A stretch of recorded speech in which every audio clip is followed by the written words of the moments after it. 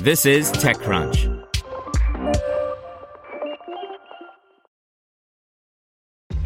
This episode is brought to you by ShipStation. You know, some things take a lot of work, like sending little robots to far-off distant planets. And just as that's challenging, so too is running a successful e-commerce business, especially when there's so much to do. So I want to introduce you all to ShipStation. Now, I love using ShipStation because of its easy-to-use dashboard, which makes managing orders and printing labels a breeze and super smooth. Oh, and the customer service is just out of this world.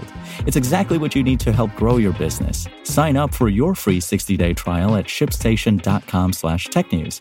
That's shipstation.com/technews. Brought to you by Quip.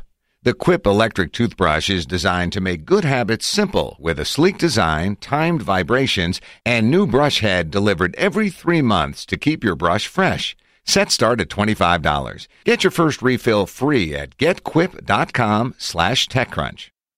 PullRequest snags remote developer hiring platform Moonlight in a case of startup buying startup. By Ron Miller. PullRequest, a startup that provides code review as a service, announced today that it was buying Moonlight, an early-stage startup that has built an online platform for hiring remote developers. The companies did not share the terms.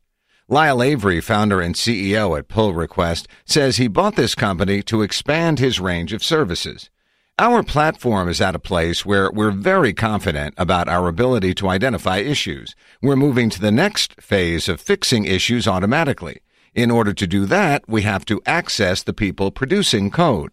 So with the developers on our platform that are currently reviewers, as well as the Moonlight folks, we can start to fix the issues we identify and also attach that to our learning processes, Avery explained.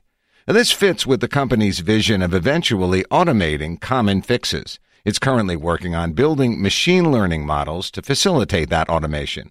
Moonlight gives PullRequest access to the platform's data, which can help train and perfect the beta models on which the company is working. Avery says his vision isn't to replace human developers so much as to make them faster and more efficient than they are today.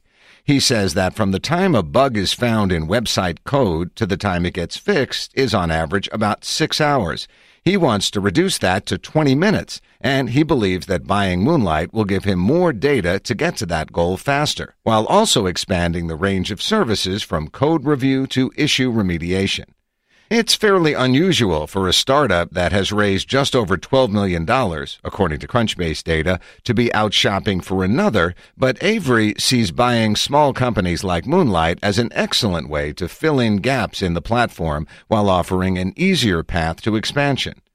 Moonlight is a small shop with just 2 employees, both who will be joining PullRequest, but it has 3,000 developers on the platform, which PullRequest can now access. For now, Avery says the companies will remain separate and Moonlight will continue to operate its own website under the PullRequest umbrella. Moonlight is based in Brooklyn. It had raised an unidentified pre-seed round before being acquired today.